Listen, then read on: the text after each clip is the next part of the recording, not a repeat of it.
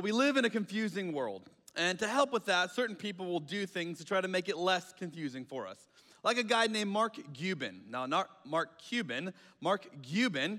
He's a guy who owns a gallery building right by an airport, and he decided to use the roof of his gallery to put giant 6-foot letters to welcome people in when they fly in overhead. And so I want to show you a photo of him. This is his sign, "Welcome to Cleveland," on the top of his building. Isn't that nice? The only thing you need to know is that he actually lives in Milwaukee, which makes this one of the best practical jokes ever that has been going on for a long time. See, back in 1978, he was talking with his assistant, and they were talking about the space and the low planes that were flying in overhead, and she said, "You know what would be great is if we made a sign welcoming people to Milwaukee." Mark thought about it, and he said, "You know what would be even better?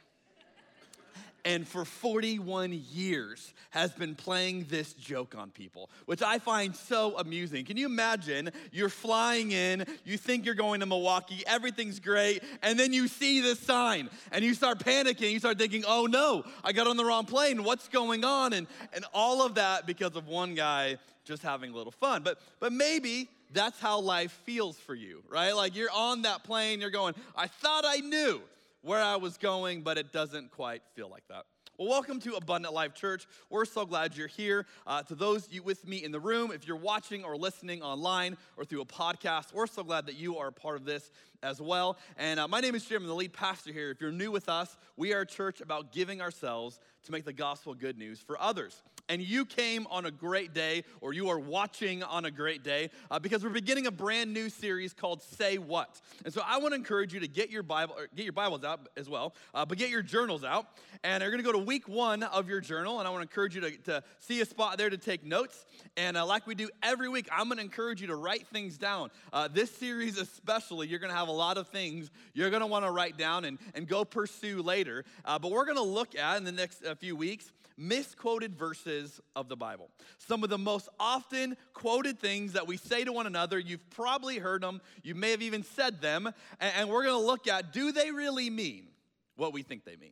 Do they really mean these things that we've often assumed they meant? And we're going to dive into the context of a number of passages that you've no doubt heard or been familiar with, even if you've never actually read the Bible for yourself.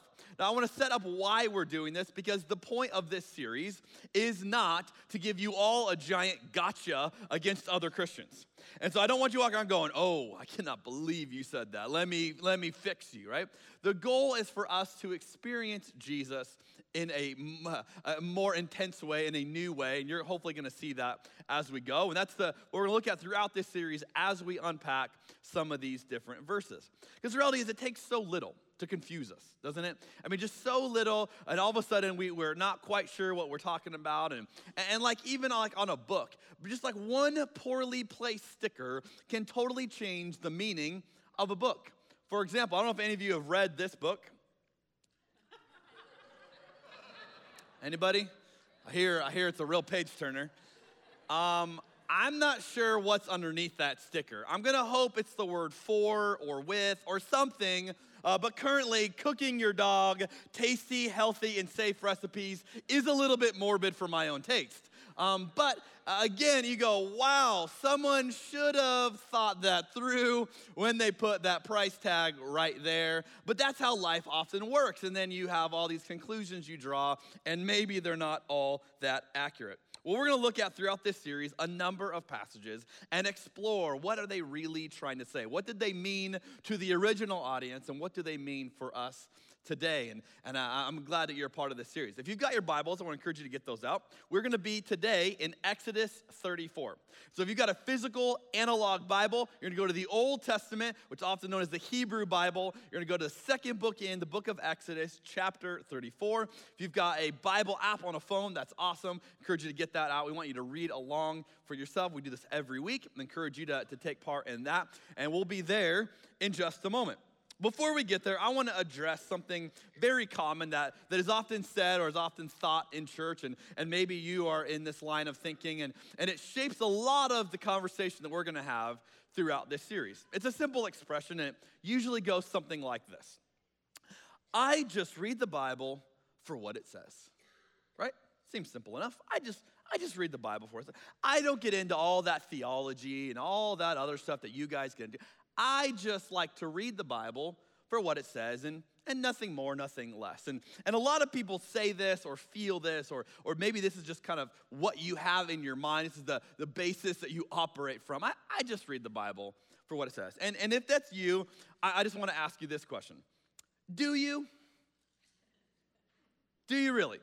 I would like to suggest that you probably don't, and I can illustrate that in a variety of ways. Let me read just 3 verses. I'll pick 3. I could do a whole sermon on this subject alone, but I'll just pick 3 verses. And let's just unpack. Do you just read the Bible for what it says? All right, so here's a couple examples. Proverbs 17, verse 8. A bribe is like a lucky charm. Whoever gives one will prosper. How many of you have this hanging in your house?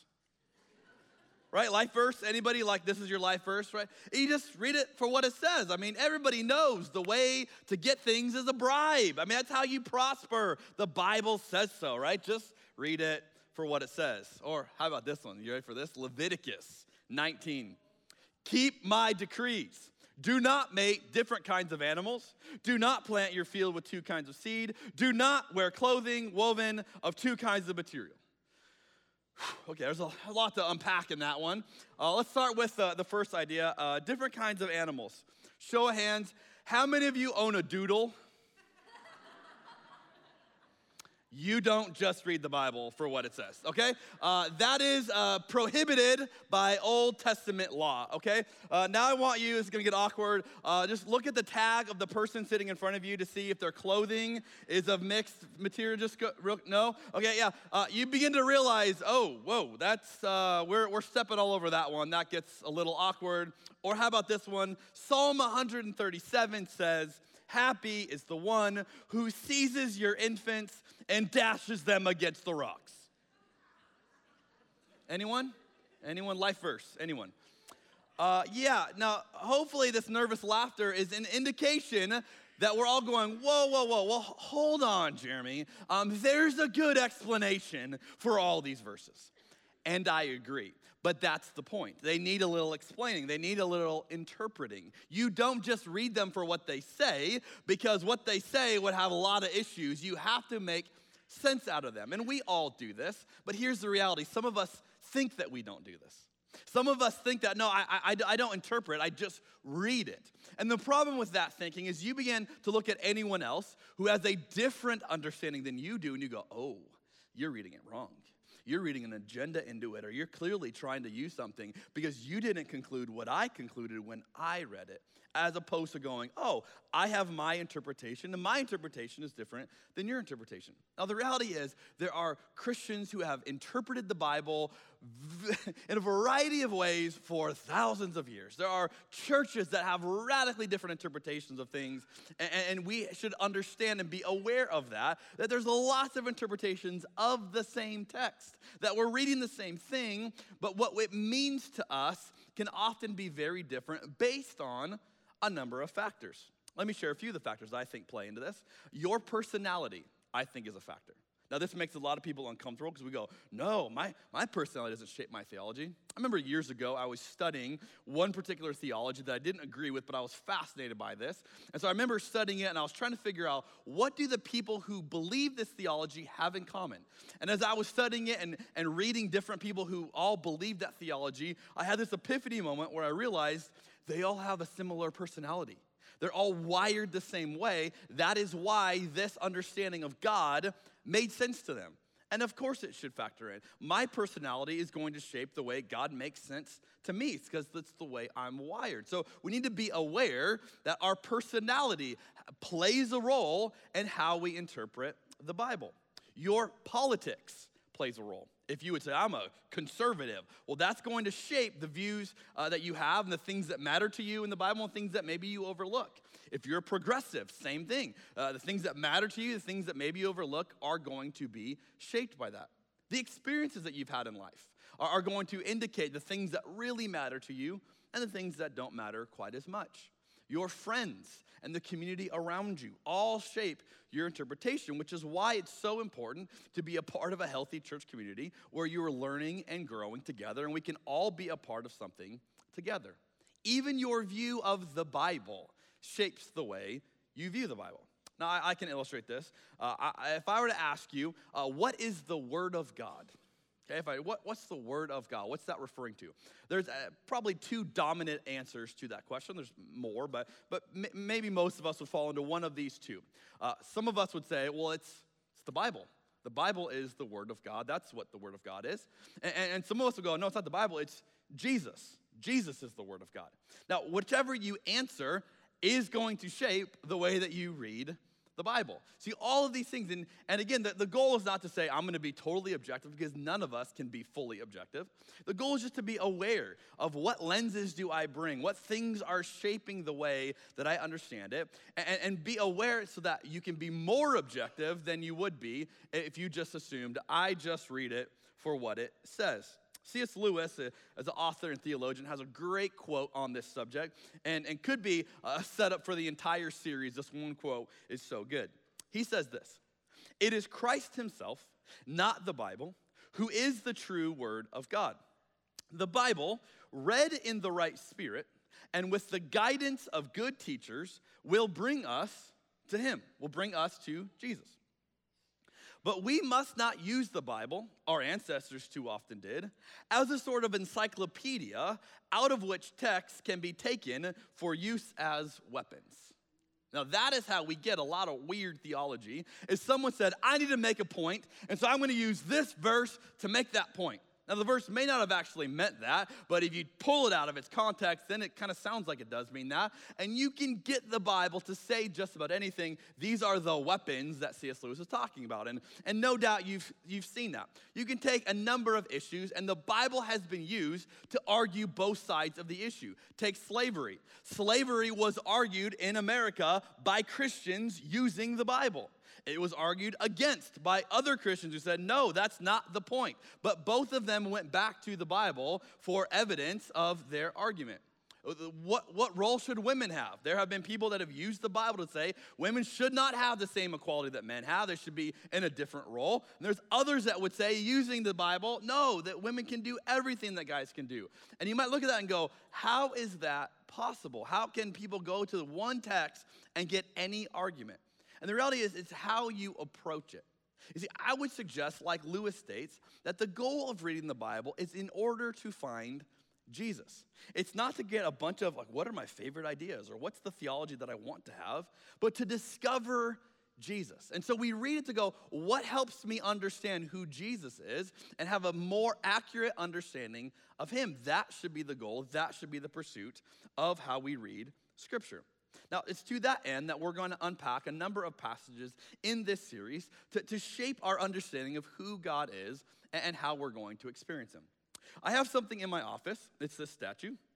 And this is a great conversation starter, and it's a great reminder for me as well.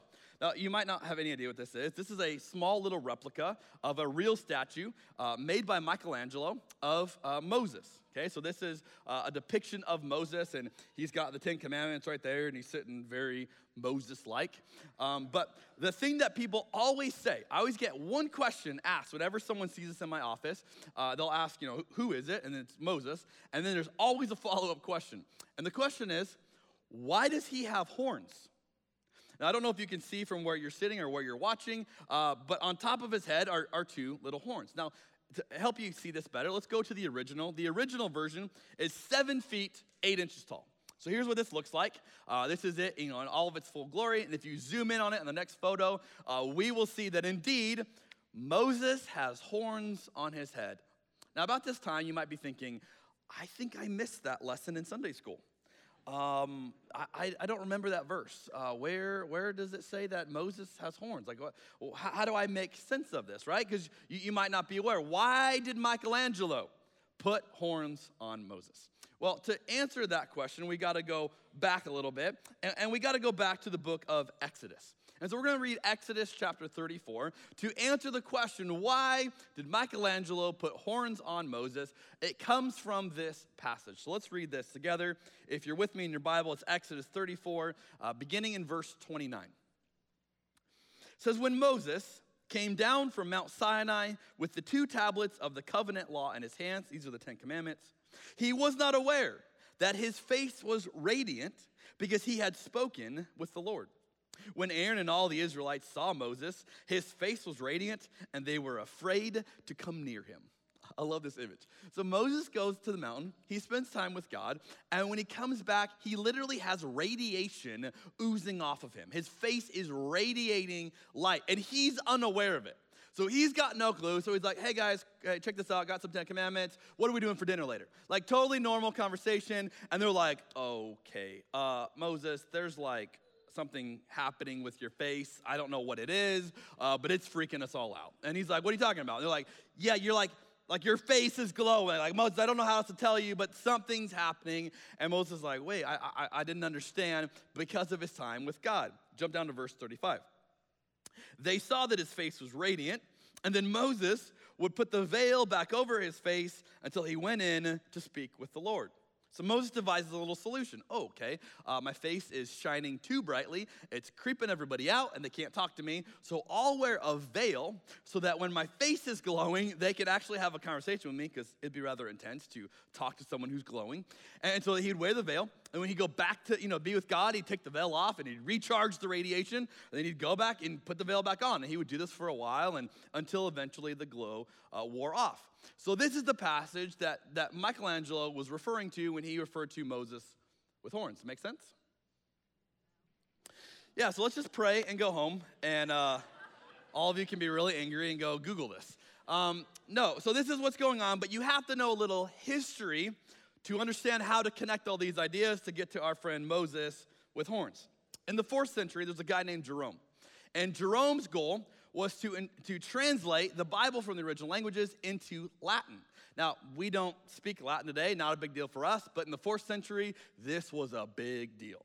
And so the Old Testament's in Hebrew, the New Testament is in Greek. Jerome's like, look, I'm going to translate this whole sucker into Latin. And he called it the Vulgate. This is what we know as the Vulgate today. If you ever heard this, it's the Latin translation of the Bible from our buddy Jerome. Now, if you know church history, which most of you probably love church history, in the 1500s, the Catholic Church would eventually use this translation as their primary source. So the Vulgate was a big deal. This was a huge undertaking for Jerome to take this into the original languages into Latin that could be used by more people. Now, the problem was when Jerome got to Exodus 34, he got a little bit confused on the idea of what was going on with Moses' face. The idea for it being, it was radiating light or it was radiant, he got stuck on that word a little bit in his translation. Now, unless you knew Latin, you wouldn't know that, Jerome was maybe a little bit off. But if you fast forward in time, in the 1600s, they took the Vulgate, which was in Latin, and they translated it into English. And it was like, big deal, again, from Latin into English. Now, again, this is not where our English translations come from. But back then in the 1600s, this was, if you wanted English, this was where you'd go to. And this was the dominant idea that was used in those days. And so I want to read to you his translation that, again, from the Latin back into English here for us, but we can see what his translation was of Exodus 34. And when Moses came down from Mount Sinai, he held the 2 tablets of the testimony, and he knew not that his face was horned from the conversation of the Lord. I just read the Bible for what it says. That's all I do. I just read the Bible for what it says, right? Now, if that's what you did, you're like, that's weird, but okay, I guess Moses had horns. I don't know why he had horns, but clearly he had horns when he came down from the mountain. We've got to figure out theologically how to justify why does Moses have horns. And again, you can read a number of funny things. There's a bunch of theories about this as to why did Moses have horns? Where there's some depiction of he was evil and the law was evil. I mean, there's lots of different conspiracy theories about this. But really, you can trace it back to our buddy Jerome, who got a little bit confused on a word, and that had huge implications for a lot of people. Because art in the Middle Ages used this idea. And so oftentimes you can see Moses depicted, and he has horns because of Jerome. Let me show you a manuscript. This is a cool image, and it's got, Moses here in the corner. And if you didn't know better, you would think, okay, let's see what this is. This is Satan and people worshiping Satan. You have this whole thing because clearly that guy in the corner must be Satan. It's not Satan, it's Moses. He just has giant horns. Now, you can imagine the theological hoops you'd have to jump through to figure out why would Moses have horns? How do we have a great explanation for this? But the answer is Jerome got a little bit confused with his Latin. That's the answer to that. And you go, oh, that's all can be traced to that one misunderstanding. So let me ask you this question. Does it matter whether your view of Moses has horns? Maybe, maybe not. You can make a case. But let me ask you a more important question than that. Does it matter whether your view of Jesus is accurate? Now, I would say this is a very different question than does Moses have horns or not. This is the same kind of idea, but you're going, well, yeah, that one matters. That one matters quite a bit of how accurate your view of Jesus is, because you're going to respond to Jesus according to your view of him. In his book, Seeing is Believing, the author Greg Boyd says it like this: we are only as healthy as our picture of God is accurate. Now, that may seem like a weird comparison to you to go, why does my view of God have any indicator of how healthy I am? But as Greg would explain, that these are linked together. And so if you could measure yourself, how accurate do you think your view of God is? On a scale from 1 to 10, just if you had to guess, how accurate do you think it is? Now, you might be here today and you're going, look, I'm new to this whole Jesus thing. I'm just figuring this out. So maybe you give yourself a 1. You're just trying to learn it. That's awesome. But that would mean you've got some room for growth there to truly be healthy as a person before you can really understand him. And maybe that you've been following Jesus for a long time. You're going, yeah, I think I'm pretty up there. But you might be going, well, what's the point of it? Why do we need to have such an accurate view? Greg goes on to explain it like this: it's not what we believe intellectually that impacts us. It's what we experience as real. See, it's not about, hey, how much and how many of these verses can you memorize? How smart do you sound when someone talks about the Bible and you go, oh, wow, that guy, look at him. He really understands it. It's not about that. It's about how you experience God. See, your view of God will shape your experience of God.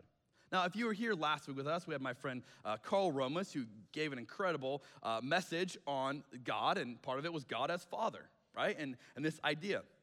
Now, one idea has tripped up a lot of people over the years. Because a lot of you, maybe this is your story, you don't have a good view of your dad. And your dad was not a positive influence in your life, and that's an area of hurt for you, of maybe neglect for you, and you just go, wow, that is a wound I carry. And then you read a verse about God as Father, and you're like, ugh, not interested. I don't want to experience God like that because my dad was not good. My dad hurt me. I have a pain with that. And so you have this issue. It's not an intellectual issue. It's an issue over experience because the idea of God as a father is foreign to you or it's uncomfortable to you. So you struggle to experience God like that. Now, as a little side note, if that is you and that's one of those images you struggle with, it may be helpful, and I encourage people to do this. Think of God as mother. And there's nothing that, it might sound weird to your ears, but there's nothing weird theologically about that. We have all those images in Scripture. But that might be a way to connect with God as a parent if that one image of a father is still difficult for you. I know a lot of people that focus on, they pray to God as mother if they have that hang up. But that helps you to see how these are all connected, that what you picture about God will shape the way that you will interact with God. Now, I want to show you something that Jesus said that I find so fascinating and really fuels a lot of how we should pursue him. In John chapter 16, verse 12, Jesus said this: I have much more to say to you, more than you can now bear. What was that? Like, can you imagine what Jesus wanted to say, but he didn't say because they weren't ready for it? I mean, it's like the original, you can't handle the truth moment. Like he's going, I've got more, but it would overwhelm you. It's too much for you, so I can't share it. And the rest of us are like, oh, what was that? I want to know. Check this out. But when he, the Spirit of truth comes, this is the Holy Spirit, he will guide you into all the truth. That's the role of the Holy Spirit, to guide us into truth. Okay, that's cool. He will not speak on his own. He will speak only what he hears, and he will tell you what is yet to come. And by this point, Christians go, okay, yeah, I got this. Okay, so Jesus couldn't tell us everything, but he left us the Bible, and so we have the Bible to keep growing in truth. And so you get to the next idea, and you go, he will glorify the Bible because it is from the Bible that he will receive what he will make known to you. Got it. Yeah, that's why we read the Bible. No, That's not what Jesus says. Notice the focus on himself. The Holy Spirit will glorify me, Jesus, because it is from Jesus that he will receive what he will make known to you. So Jesus redirects all of this into himself. He's going, look, I know you guys are all wondering what God's really like. Look at me. I'm what God is really like. And I'm going to give you the Holy Spirit that will guide you into all truth. Not because of some text you're studying, because you will experience Jesus. And so, when we read the Bible, we should always read it and go, I need the Holy Spirit to guide me into truth, to guide me in a deeper understanding, not for theology's sake, for the sake of experiencing Jesus, for encountering Jesus. That is why we read a text like that. That is why we study like that. And see, you can draw the conclusion then that you live out your faith according to your view of God. It's a very common, way to connect this. My faith is lived out, it's processed in light of what I think about when I think about God, which is why theology matters. It is not to make you sound smart. It's not to somehow have a perfect theology as if that were a thing. It is to help you experience Jesus in new ways, in greater ways, in fresh ways always.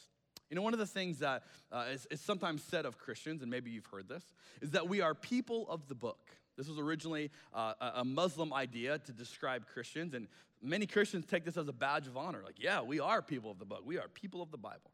I would suggest to you that that's not what Christians are, that we are people of the person of Jesus. That's who we are. We are not following a book. We're not giving our lives to a book. We are giving our lives to a person. And the book directs us to that person. The book reveals that person to us, and it is that person that we are following. And it's an important distinction to make as you read the book that points to him. Thomas Adams said it like this: the Bible is to us what the star was to the wise men. If you know the Christmas story, that this baby Jesus was born, and people from far and wide, these wise men, were going to come and see him. And how did they find out about it? There was a star, and they studied the star. They stared at the star, and the star led them to Jesus. But they did not stop and worship the star, especially once they found Jesus. And it's the same thing with us in the Bible. We don't stop and worship the Bible. We use the Bible to get us to Jesus. We go, oh, this is the point. I realize now. But I would encourage you, if you are reading the Bible and it's not leading you to Jesus, you ready for this? You're doing it wrong. I say that with all the love I can muster, okay? If you are reading the Bible and it is not leading you to Jesus, you are doing it wrong. You are missing the point, and you're probably creating a bunch of theologies that make sense to you, that you like, that can be used as a weapon. The goal of this is to pursue Jesus, to find Jesus, to experience Jesus as a result. And so let me ask you this question. How are you experiencing Jesus in new ways? How are you experiencing Jesus in fresh ways? I don't know if you ever met the husband or the wife that says, you know what, hey, when we got married, I told you that I love you, and if anything changes, I'll let you know, but just go off that, right? I'm not going to keep telling you. Not a healthy way to operate a marriage if you're married and you're interested. You should probably keep telling that person, keep showing that love, keep it fresh, right? Because the relationship needs to grow. That's the same thing with Jesus. Some of you are like, I met Jesus. I know him. I know exactly who he is. And you end of conversation, I know him, I met him, we're good. If anything changes, he'll let me know. And the reality is, if that's your view of Jesus, you haven't really met Jesus. Because Jesus doesn't fit into the little boxes that we put him in. He doesn't just stay contained and, hey, I'll be in the corner if you need me. That's not Jesus. So you should be every day waking up going, all right, Jesus, what new thing are we doing today? What new, fresh thing are you going to reveal to me today? And if we are following him, we should always have open eyes to go, what am I going to learn? What am I going to experience about Jesus today? And that is the adventure. We can spend the rest of our lives pursuing him and learning about him and experiencing him in new ways. I'm going to close with something that I read recently. It's about an organization at Yale University called the Yale Political Union. And it's a debate society that they have at the university. And as you can imagine, these are people who are very good at debating and very detailed in the process that they have created. in order to do this society. And someone was recently, researching it and talking to them and studying it, and they did a write-up about their experience of what they found at Yale Political Union. It says members who interviewed for some leadership position in the YPU would usually be asked this question: did you ever break someone on the floor? Now, to break on the floor in the society's parlance was to change your mind in the middle of a debate right there in front of everyone. To break someone on the floor was a signal achievement. You can imagine if you had a very persuasive argument, if you were good at debate, that if you could get someone right there in the moment to go, whoa, your argument's better, I give up, I'm going with you. That would be the pinnacle moment, like, yes. And some of us, that's how we live out our faith, right? I'm going to convince you to agree with my theology, to agree with my view of God, and that is the pinnacle moment. But what I read next is what most fascinated me. But, and here's the really essential thing, the candidate would also be asked this question: have you ever broken on the floor? And to this question, the correct answer was yes.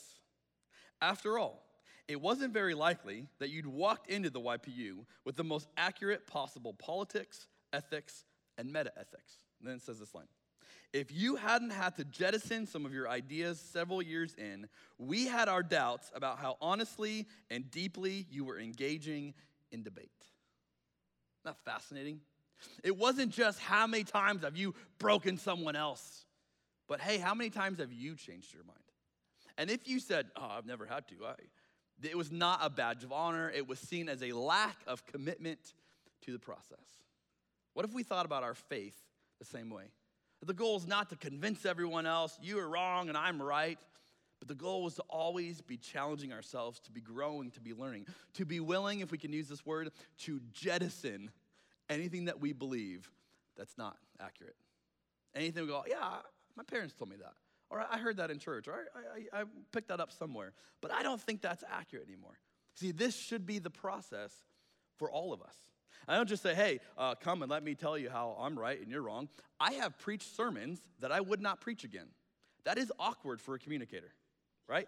But years ago, I thought things about God that I have jettisoned in the process and went, you know what? That made sense to me then.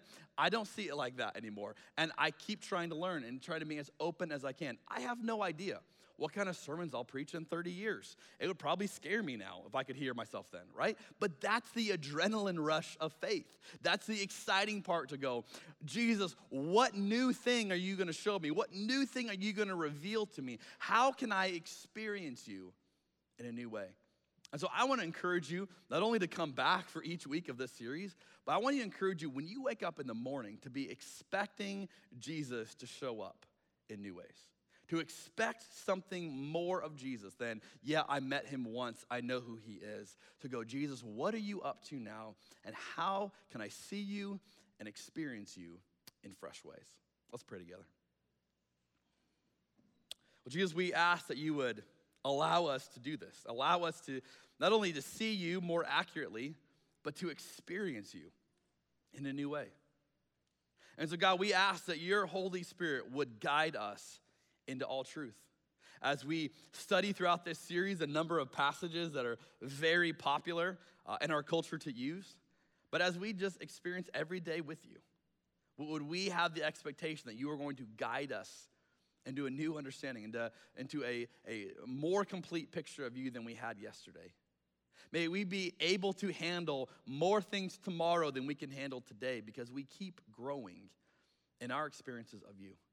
May you be able to breathe a fresh breath of your Spirit upon this community because we are open to it and we are willing and ready to receive you in this way. We ask this in the name of Jesus. And all God's people said, amen.